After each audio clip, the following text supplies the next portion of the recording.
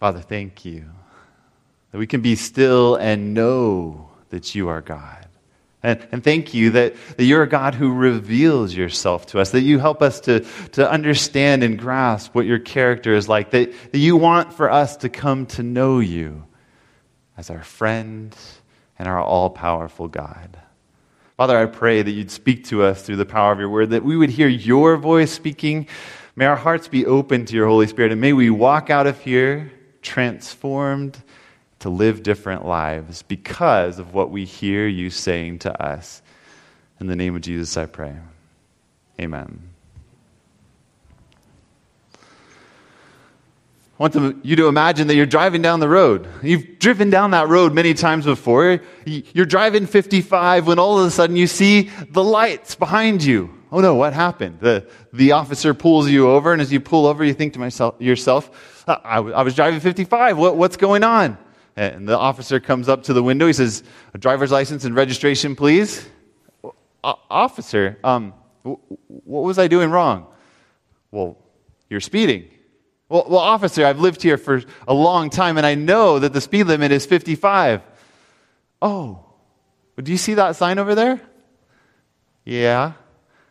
Well, we changed the speed limit yesterday. It's 45 now. Driver's license and registration, please. So, a week or so later, you're driving down the road, and you've learned your lesson. You're driving 45 now. And an officer pulls up behind you. Lights are on, pulls you over. You think, oh, what happened now? Say, officer, I was driving 45. I know that I was doing the right thing. What's going on, officer? Oh, do you see that sign over there? Yeah. It says 65. Yeah, but do you see the little writing under it? Oh, yeah, it says minimum of 55 miles per hour. You were driving too slowly, sir. What would you feel? How would you react to laws that change that easily? And that were completely, seemingly arbitrary. It wasn't based upon the reality. It wasn't based upon your safety. It wasn't based upon anything solid. It was simply at the whims of the government. You probably would be pretty frustrated. You probably wouldn't trust that government. Well, there's something fascinating that takes place in the book of Revelation. But to get the context and understanding for it, let's look at Daniel chapter 7. Go with me to Daniel chapter 7. And here we find the same power that's revealed in Revelation chapter 13. And we're not, just a caveat as we start this morning. This is not going to be in-depth enough if you have never had any background of studying the things that we're talking about today. So I ask you to come ask me questions, to do further research yourself, to study it out, to ask others questions, because we're going to be flying over this today. But I hope that it gives you a concept about God, an understanding about God that is helpful for your journey with Him. So Daniel chapter 7, we find the same beast power that's revealed in Revelation chapter 13, the sea beast. And if you missed us talking about the sea beast, that's you can find it on our YouTube channel. Back last fall, we talked about the sea beast of Revelation chapter 13. Revelation chapter 7 and verse 25, it says this: "He shall speak pompous words against the Most High." Now, this is the little horn power. This is what Christianity recognizes as being the Antichrist power. What is it that he is doing?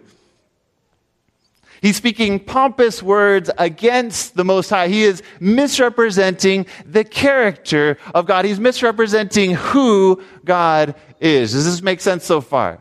We've talked about this a lot, that's what the Antichrist power does. 2 Thessalonians chapter 2 makes that really clear, that he will exalt himself as if he is God in the sanctuary of God, so that he'll be worshipped as God. We'll think that it's God, is what Satan wants for us to think.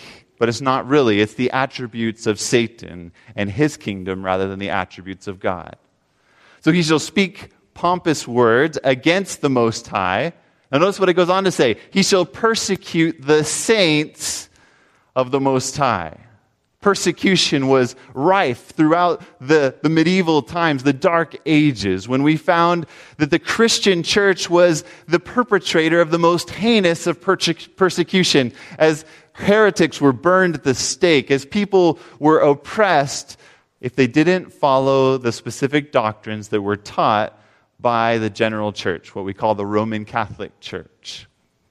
Now, Jesus warned about this in John chapter 16. He said it this way, "These things I have spoken to you, that you shall not be made to stumble. They will put you out of the synagogues. Yes, the time is coming that whoever kills you will think that he offers service to God." There's coming a time when people are actually going to perpetrate persecution in my name. They'll think that they're actually doing it to honor me. They'll think that this is what I'm like, that when somebody is disobeying me, that how I act towards them is to destroy them. Right? So Jesus says, there's going to be people that think they're serving me because obviously this is how God acts, so I'm going to help God out and I'm going to persecute anybody who doesn't believe the way that I believe. And Jesus warned that this is what is coming, and he specifically said, this is why, verse 3, "And these things they will do to you because they have not known the Father nor me." They don't really know who I am. And he goes on later to say, the Father himself loves you in this chapter. The problem is they don't recognize that God is a God of infinite love. And so as we find this power speaking pompous words against the Most High, he's speaking out to defame the character of God, and that leads to persecution, and it also leads to a very specific action in order to defame the character of God. Notice as the verse continues, verse 25 continues, "And shall intend to change times and law." Now think about it. What does this do to the character of God? We talked about last week how resurrection power, how Jesus was able to rise from the dead, is the fact that James chapter 1 tells us that sin produces, do you remember? What does sin produce? Death. Right? They're a continuum. Sin has in it the very seeds of death. But we saw in contrast to that 1 John chapter 3 verses 14 to 16 tells us that he who has passed from death to life will love his brother. So we saw that selfishness is death, but unselfish love, self-sacrificing love, is life. These are the principles of the universe, how God has designed the universe to operate. And this is what we saw God's law is clearly based upon. God is love. Romans chapter 13 verse 10 says, the whole law is summed up in this: to love your neighbor as yourself. That's what it all boils down to, is love. So if it's an arbitrary thing, if something changes, just think about with my little girls. If one day the rule is, hey, you have to sit while you're eating your food at the table, and you have to not speak throughout the meal. And then the next day, I'm yelling at them because, why aren't you speaking to me? I want you to have a conversation with me at the table. Why won't you talk to me? But then the next day, it moves on to something else. If the rules are constantly changing, that makes me an arbitrary person who merely wants for them to jump at my whims in order to please me. It's a self-serving thing. Is this making any sense at all? All right, so if the law is about an arbitrary imposition upon us versus how God has designed the universe to operate, then it creates God, or it helps us to see, it makes us think of God as a selfish, arbitrary, vindictive being.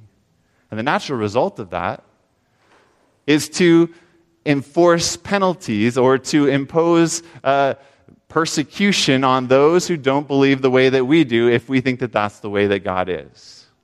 Okay, so, and shall intend to change times and law. So, what is this talking about? What exactly does this look like? Well, let's go back to Revelation chapter 14. This is back in the first angel's message. There's a clear context of what's happening here in Revelation chapter 14. The three angels' messages come together. Each one it says, and the next angel followed, and the next angel followed. So the first angel, when he comes, he's clearly wanting us to know something. He says, worship him who made heaven and earth, the sea, and the springs of waters. He's wanting for us to worship. And where is this quoting from? Do you remember?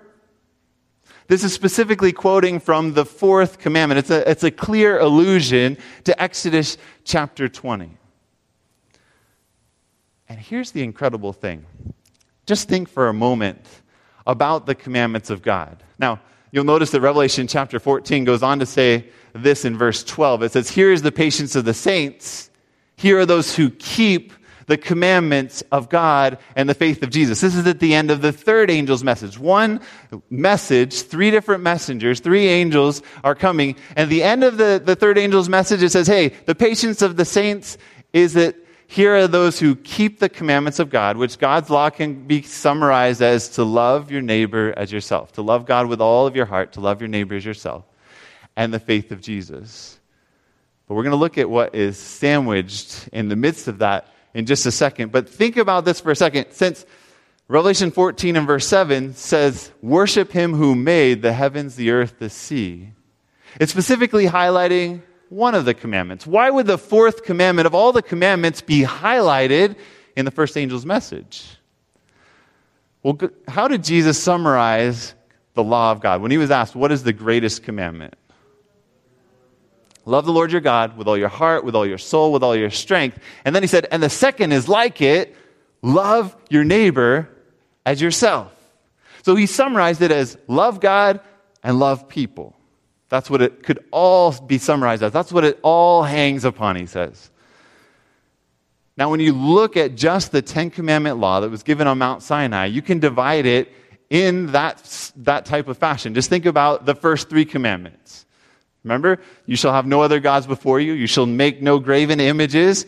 You shall not take the name of the Lord your God in vain. What type of relationship is that talking about? Is it a relationship with other people? It's talking about our relationship with God, our love for God. And then the last commandments, the last 6 commandments say, you shall not murder, you shall not commit adultery, you shall not steal, you shall not bear false witness, you shall not covet. What are those commandments about? It's about our relationship with our horizontal relationships on this planet. It's about our relationships with other people. And right in the middle, the hinge point of the Ten Commandments is the fourth commandment. Now, I want to ask you a question. Is the fourth commandment talking about our love for God or our love for people? I've tended to put it just in the love for God category, but as I've looked more and more at the fourth commandment, I've realized something, that this commandment was designed to enable us to love people. It's a commandment that is designed both for our worship of God, our love for God, and also our love for people. Because what does it say? Remember, obviously it gives us this picture of who God is. Remember our Creator, because in 7 days He made the heavens, the earth, the sea, and the springs of water. And you should rest, but then what does it go on to say? Then it hinges over and it moves over, it pivots us into this loving our neighbor, because it says, you should rest, you get a day off to meditate on me, to allow that to sink in as to who I am in your life. You get this time period. You were defined by making bricks, and all you knew was to be oppressed and pushed as slaves in Egypt. But now I'm giving you a day off to remember me as Creator and the one who brought you out, the one who created you in the beginning and the one who saved you. And we get that same privilege to worship God, to love God, because we didn't have anything to do with us coming into existence. And we also don't have the capacity to save ourselves. It is finished in Christ. But the commandment doesn't end there. It says not only are you to have a day off, but your son, your daughter. You can't be like, okay, son, I get a day off today because of my relationship with God, but could you go in the backyard? Could you go out and till the field for me? Could you, your son, your daughter, but not only that, your maidservant, your manservant, your cattle, your donkey, your stranger who is within your gates. God is intentionally wanting for us to advocate for the freedom of those around us in this commandment, to intentionally love the people around us. The Sabbath is not just for me. It's to enable me to love the people around me. So here we find that in Revelation chapter 14, verse 7, it says, hey, worship him who made the heavens, the earth, the sea, quoting from the fourth commandment. And then it goes in verse 12 to say, here's the patience of the saints. Here are those that keep the commandments of God and the faith of Jesus. And sandwiched right in the middle of that, in verse 9, It says, then a third angel followed them, saying with a loud voice, if anyone worships the beast and his image and receives his mark on his forehead or on his hand. Worship is the key idea here of attributing value to who God is, recognizing him in all of his beauty for an infinite God of love. And on either side of that, it says, hey, worship him, the fourth commandment, and remember to keep the commandments through faith in Jesus, through being inspired by the love that he has for us. But this power will seek to intend to change times and laws. So what exactly is the mark of the beast? That's the question for us today, isn't it? We've been talking about how we're marked. We've been talking about the character that is taking place where we're becoming more and more like the dragon rather than like the lamb. But the sign of the seal of God we saw in Ezekiel chapter 20 and verse 12, it says, sanctify my Sabbaths, that they may be a sign between me and you, that you may know that I'm the Lord who sanctifies you. In Exodus 20:20, it says, sanctify the Sabbath so that they may be a sign to you, that you may know that I am the Lord. We saw that sanctification, Paul defines it in 1 Thessalonians chapter 3, saying that your love is going to abound more and more toward all. It's going to go in every direction, toward those around you, towards your neighbors, towards your enemies, everybody you're going to love. This is what sanctification is going to look like in your life. So the sign of that is, what does Ezekiel say? What is the sign of that sanctification? The Sabbath. Because it's this picture that he's our creator and he's the one who can recreate us with resurrection power to go from death into life, to be able to love again. But this power seeks to intend to change times and laws, to misrepresent God's character by saying that, hey, God's law of love, it's not based on love, it's based on selfishness, and so it can be changed. So who is it that changes the law of God? Well, in March 7 of 321 AD, we find the very first time that we have a effort to specifically force anybody to worship in a specific way as far as in Christian worship. March 7 of 321 AD, the Emperor Constantine said this, let all judges and townspeople and all occupations of trade rest on the venerable day of the sun. Now you see, what's taking place here is the state is stepping in to enforce how worship takes place. And we're going to see as we look at Revelation chapter 13 that this is exactly the picture of what is involved in the mark of the beast. The mark of the beast is not just about a certain day of worship. It's about the character of worship that's taking place and the force that is involved in pushing people to worship in a certain way. Right? So, Great Controversy, page 446 says it this way. It was in behalf of the Sunday that popery, that's talking about the Catholic Church in the Dark Ages, first asserted its arrogant claims. And its first resort to the power of the state was to compel the observance of Sunday as the Lord's Day. The first time that the church is like grasping for the state to help them out, they became, the priests, or the people in the church actually became, Constantine said, his priests that he would counsel with. And they began to push him to enact Christian laws, to force people into Christianity. Now, I want people to worship. I want people to worship Jesus. But is it possible to force somebody to worship? Is it possible to force somebody to love? You know, it's funny. I won't tell you which daughter, but one of our daughters has kind of gotten this penchant at the table when we're saying, "Oh, I love you," and we're talking with each other, and we'll say, "I love you." She'll say, "I don't love you." Now, there's a lot of times where she's saying, "I love you." She'll say so many sweet things. She'll hug you, but every once in a while, she thinks it's funny to say, "I don't love you." That's not funny. But I'll tell you that I've racked my brain, and I've talked with Lee about this, and I'm trying to figure out, what do? You take them and spank them and say, "No, you do love me." I don't think that's going to work, right? The best thing so far we've figured to respond is, "Well, I love you." And we don't say in our household that we don't love somebody. So if you don't want to say you love somebody, just don't say anything at all right? Let's just be quiet. You can't force somebody to love. That's the reality. And that's what Revelation 13 and 14 are talking about. And if we try to get it as anything else than that, then we're missing the picture of what really is involved in the last day crisis.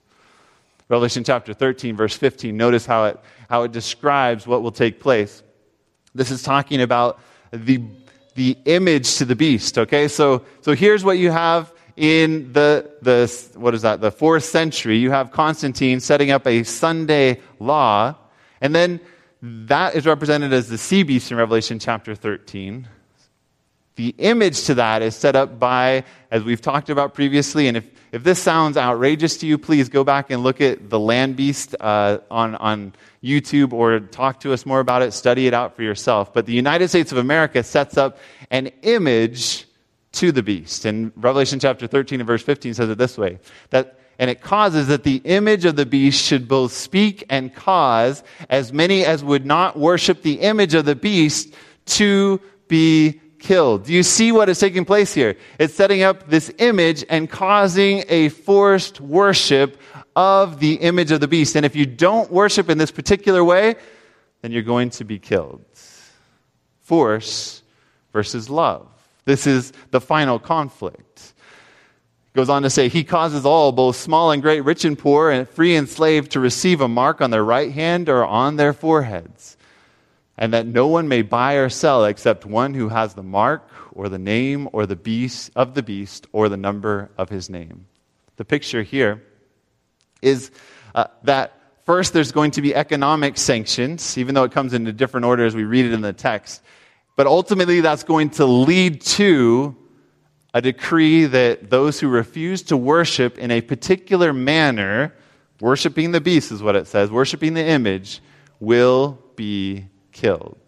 The problem here, the key and crucial problem here, is the use of force to restrict liberty as if that were how God acts towards human beings. But instead, God says, hey, I've given you this day of freedom.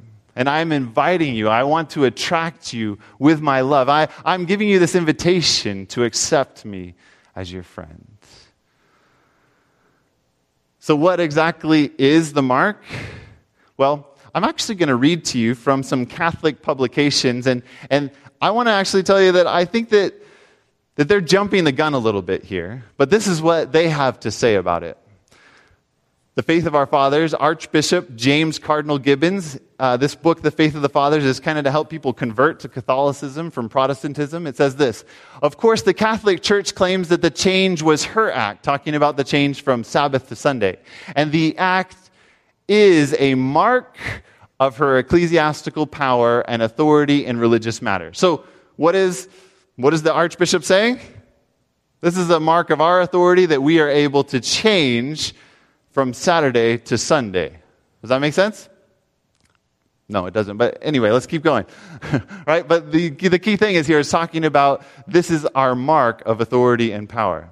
Now, this is from the Catholic Record, September 1, 1923.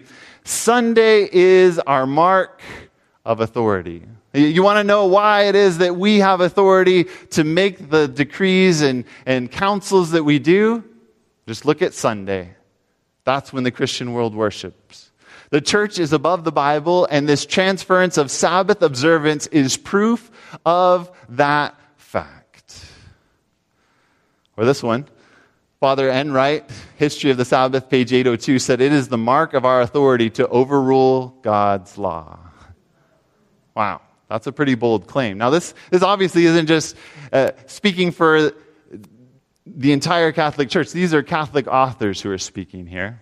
But you can even look in the Catholic Catechism, and when you look up what day is the seventh day, or is the Sabbath, they'll say the seventh-day Sabbath was on Saturday, but we transferred the solemnity to Sunday. We made that change. And you and I have to grapple with, who is God? Has God enabled His church to change laws? Or is God a God of infinite love who doesn't change gravity, and you and I are still sitting here today? and who also doesn't change his law of love. That's the reality of how the universe operates. We've got to grapple with that.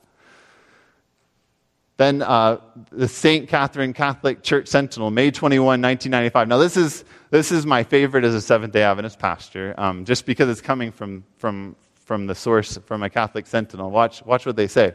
Perhaps the boldest thing that the most revolutionary change the church ever did happened in the first century. The holy day, the Sabbath, was changed from Saturday to Sunday, not from any directions noted in the scriptures, but from the church's sense of its own power. People who think that the scriptures should be the sole authority should logically become Seventh-day Adventists and keep Saturday holy. I'm glad that he said it rather than me, so that we can tell the world, listen, if you want to follow the Bible, I don't know, maybe you should follow what they have to say. But like I said, actually, I believe that they are jumping the gun. They are saying that this is our mark of authority, and yet you and I have the freedom to choose whether or not we worship on Sunday. So the reality is that the mark of the beast has not yet been imposed on this planet. So don't go out of here to tell our Sunday church-keeping friends, or if you worship on Sunday, don't go and tell people that that is the mark of the beast. Because the reality is that what we're seeing here is coercion versus love, force versus love. And until this becomes a reality, we cannot say that anyone has the mark of the beast. Last Day Events, page 224, sums it up this way. Sunday keeping is not yet the mark of the beast, and will not be until the decree goes forth, causing men to worship this idol Sabbath. Is that really clear today? I want all Seventh-day Adventists to raise your hand. Do you understand? We do not go and tell any Sunday keeper that they have the mark of the beast, or that they're going to church by itself on Sunday is the mark of the beast. Is this really clear? I want for us to be a church that properly represents Scripture, that properly represents who our God is. What is going to take place in the end, a pastor friend of mine used a large theological term to describe it. He said there's going to be a grand switcheroo that's going to take place. You see, because whether we worship now on Sunday or whether we worship on Saturday does not define whether we are in the lamb's camp or the beast camp. Just picture it like this. You had Nazis who actually took the American flag. What does the American flag represent? It represents the United States of America. It represents freedom. It represents all these things. They took an American flag, they put on American uniforms, and they marched into American camps in order to spy and to work espionage, to create problems within American ranks. Just because I claim the seventh-day Sabbath doesn't mean that I'm receiving the seal of God. The seal of God is based upon the character of the Lamb. It's based upon becoming like Jesus. And I can very easily have the sign, I can have the flag, but there's coming a day when the pressure is going to become more and more intense, as is described here in Revelation 13. And we are going to gravitate either towards the force that we've been employing in our lives or towards love. Selfishness or unselfishness. And in the end, there's going to be two camps. But there's no guarantee today that just because I understand that the seventh day is the Sabbath, that I'm going to be in the right camp. What I need is to fix my eyes on Jesus today and every day. But this sounds a little bit sensational, doesn't it? It sounds a little bit, thinking of our world today, is it really possible that this type of thing could take place? So I just wanted to play something for you from the Arizona Senate. This is I'll get her name for you after the video, actually. But this is March 24 of 2015. In a conversation about gun laws in Arizona, this is what a senator in Arizona had to say. Knives, or you can use whatever. It's the soul that is corrupt.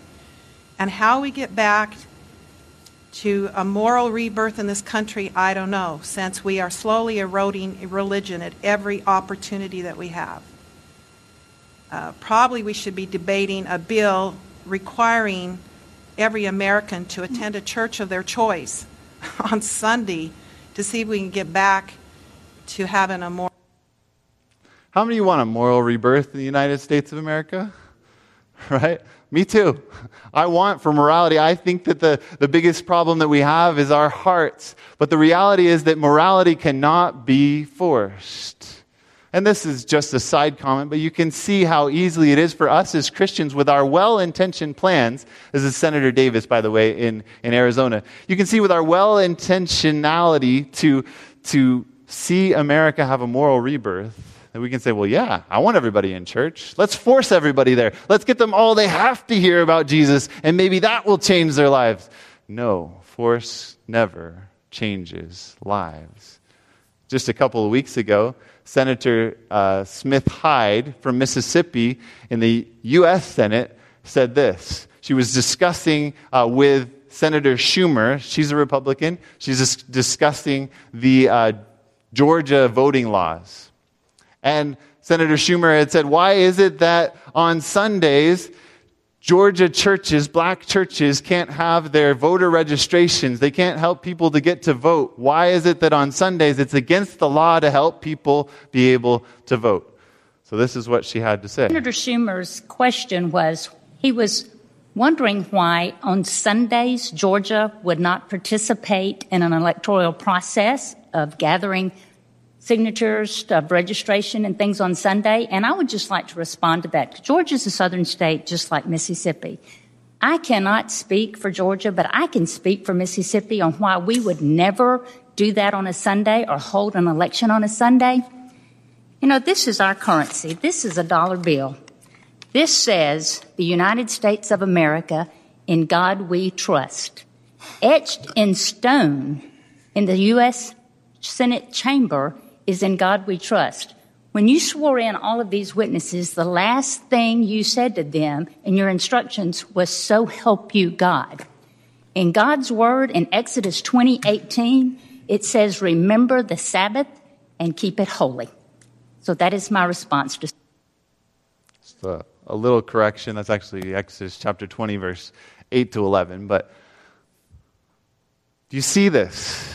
Do you see this idea that I resonate with a whole lot of that? How about you? Do you want our United States dollar bill to say, in God we trust?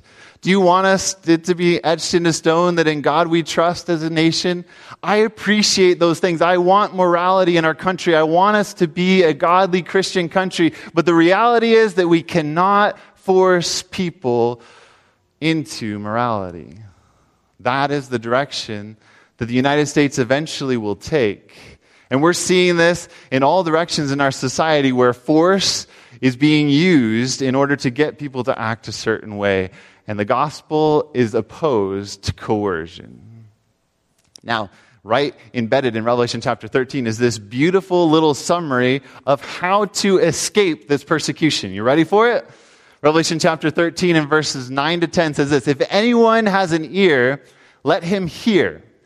He who leads into captivity shall go into captivity.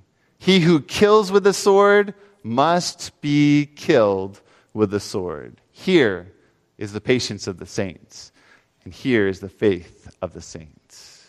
You see, embedded right between the sea beast and the land beast is this picture that the reality is that force is the problem here, and that there will be people who are killing with the sword, who are using force to get morality back into our world.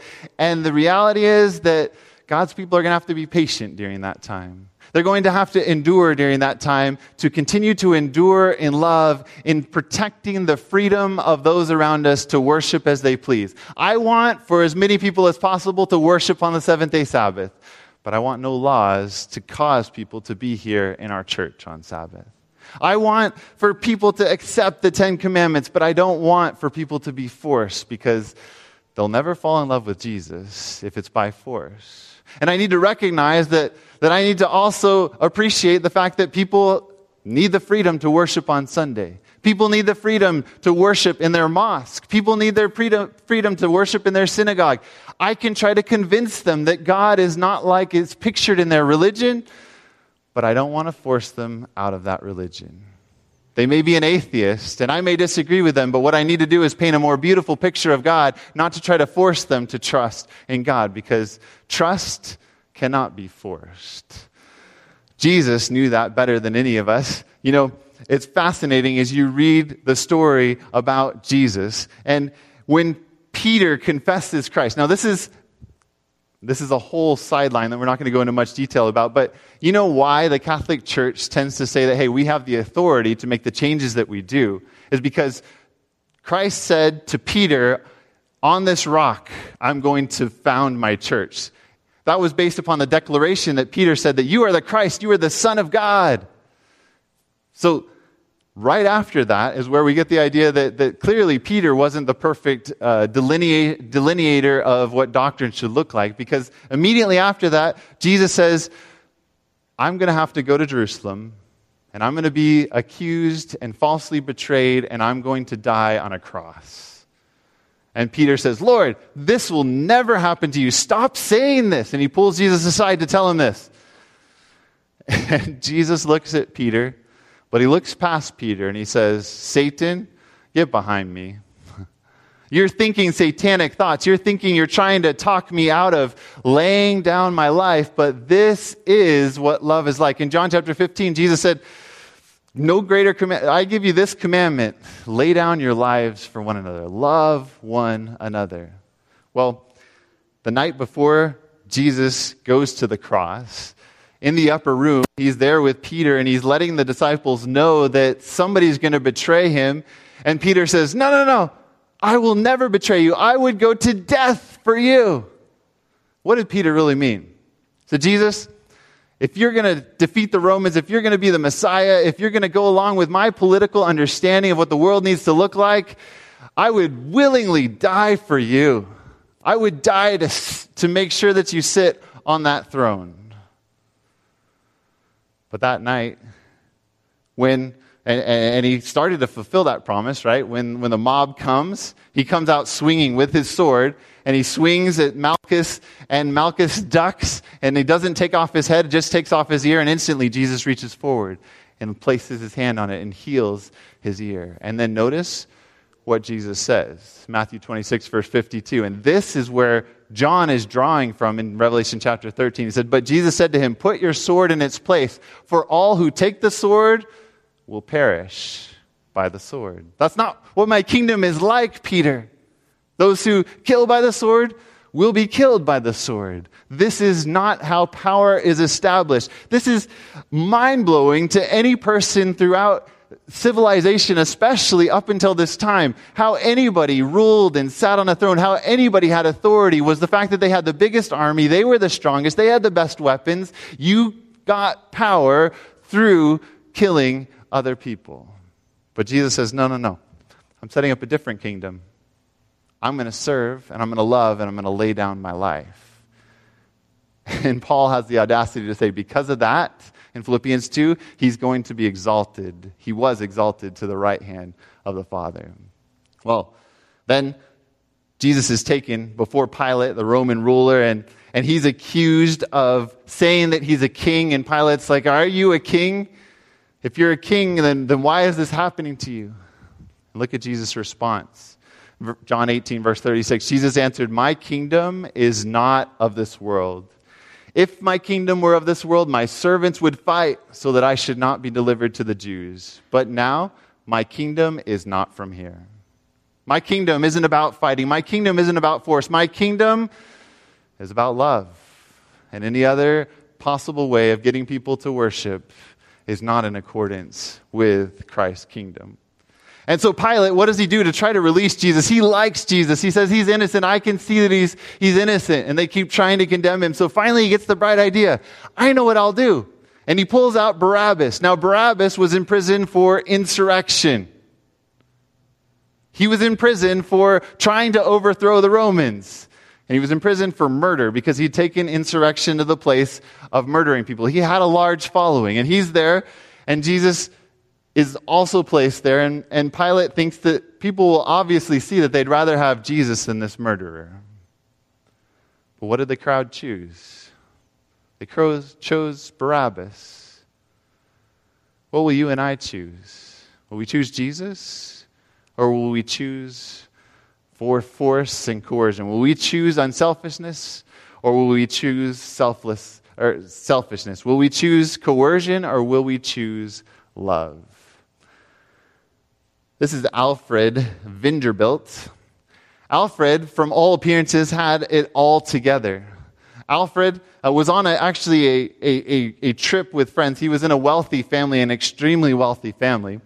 He was on a trip with friends traveling around the world when he found out that his dad dies. And he went home and he discovers from his dad's will that he is the main beneficiary of his dad's wealthy business and estate, estimated in value in today's money to be $150 billion. Alfred Vanderbilt was on the top of the world. A famous man. People were amazed at how much money he had. Well, he went on a trip and he got on the Lusitania during, I believe this is World War I. And as he was on this ship, they thought that they were safe because it was a passenger boat. But the Germans weren't willing to abide by those rules. And the German U-boat sent a torpedo to the Lusitania. And as the Lusitania began to sink, there were 1,300 people on board. I believe it was at least 1,300 people. And the good news for Alfred was that Alfred was in first class because he had a lot of money. In fact, he was the most wealthy person on that boat. He was the most famous person on that boat. So he had clout of everybody on that ship, 1,300 people. Well, they didn't have enough life vests for everybody. So, of course, who gets the life vest first? The people in first class. So they bring Alfred Vanderbilt his life vest, and he puts on his life vest. And then he's going around, and he notices that those who aren't in first class, they don't all have life vests. And so he's looking around, and he promises this woman, she's holding a baby in her arms. And as he sees that baby, he says, I'll get you a life vest. I'll be right back. Now, mind you, this ship sank within 18 minutes. He's running frantically as the ship is beginning to go under, looking for a life vest, and he looks everywhere. He realizes something. There's no more life vests on the boat, and this mother is holding a baby in her arms. What do you do in that moment? It's you or a mother and her baby. And the newspaper recorded that Alfred went to that woman. He took the life vest off. She couldn't even take it and tie it on herself, but he took it and he put the life vest on her and he tied it around her. And it said, even though Alfred did not know how to swim. Alfred Vanderbilt died that night. But as we learned, I think he'd actually passed from death to life. Because when we love like Jesus loved, when we lay down our life for others, we have actually entered into life. So friends, what this is really about, it's about our character. As we walk out of here, realize that this is not about explaining right day versus wrong day as much as it is about living out the character of Jesus Christ in our lives. It's about laying down our lives. And that might mean turning off the TV so that you can go and call a friend and pray with them. That might mean stopping by your neighbor's house, like we just heard the story about when you could have a lot of other things you could do at your own house. That might mean when your kids come home that you sit down to listen to them and all of their troubles and trials when you've got to get to work and you've got to do your things. It might mean stopping for that person that is despicable to you and getting to know them and sharing out of your own resources that you could use for your own good to benefit their lives and to see how you can help them out of their trouble. We're called to lay down our lives for others. And in this, we will be sealed with the character of God. In closing, we're going to listen to this song, Here I Am to Worship. We're called to worship. And as you listen to this song, it describes how the omnipotent God of the universe, who was on the throne, willingly became poor for your sakes. Just think about the life that he's calling you to live in his strength. Let's pray. God, we want to worship you in spirit and in truth. We want to come to recognize how truly lovely you are. That you, the King who is highly exalted, came to this planet and willingly went to the cross for us. Lord, help it to sink in more deeply that you call us to lay down our lives for those around us. Lord, show us practical ways in which we can cut out things in our own life to help others. But Lord, help us to know that we can't do it in our own strength, but only through the power of your Spirit, who is the resurrection and the life for us today. Lord, please pour out your Spirit on us, seal us. With your seal, we want to be a part of those who follow the Lamb wherever he goes. Please pour out your Spirit on us this week as we go out to live lives of worship. In the name of Jesus, I pray. Amen.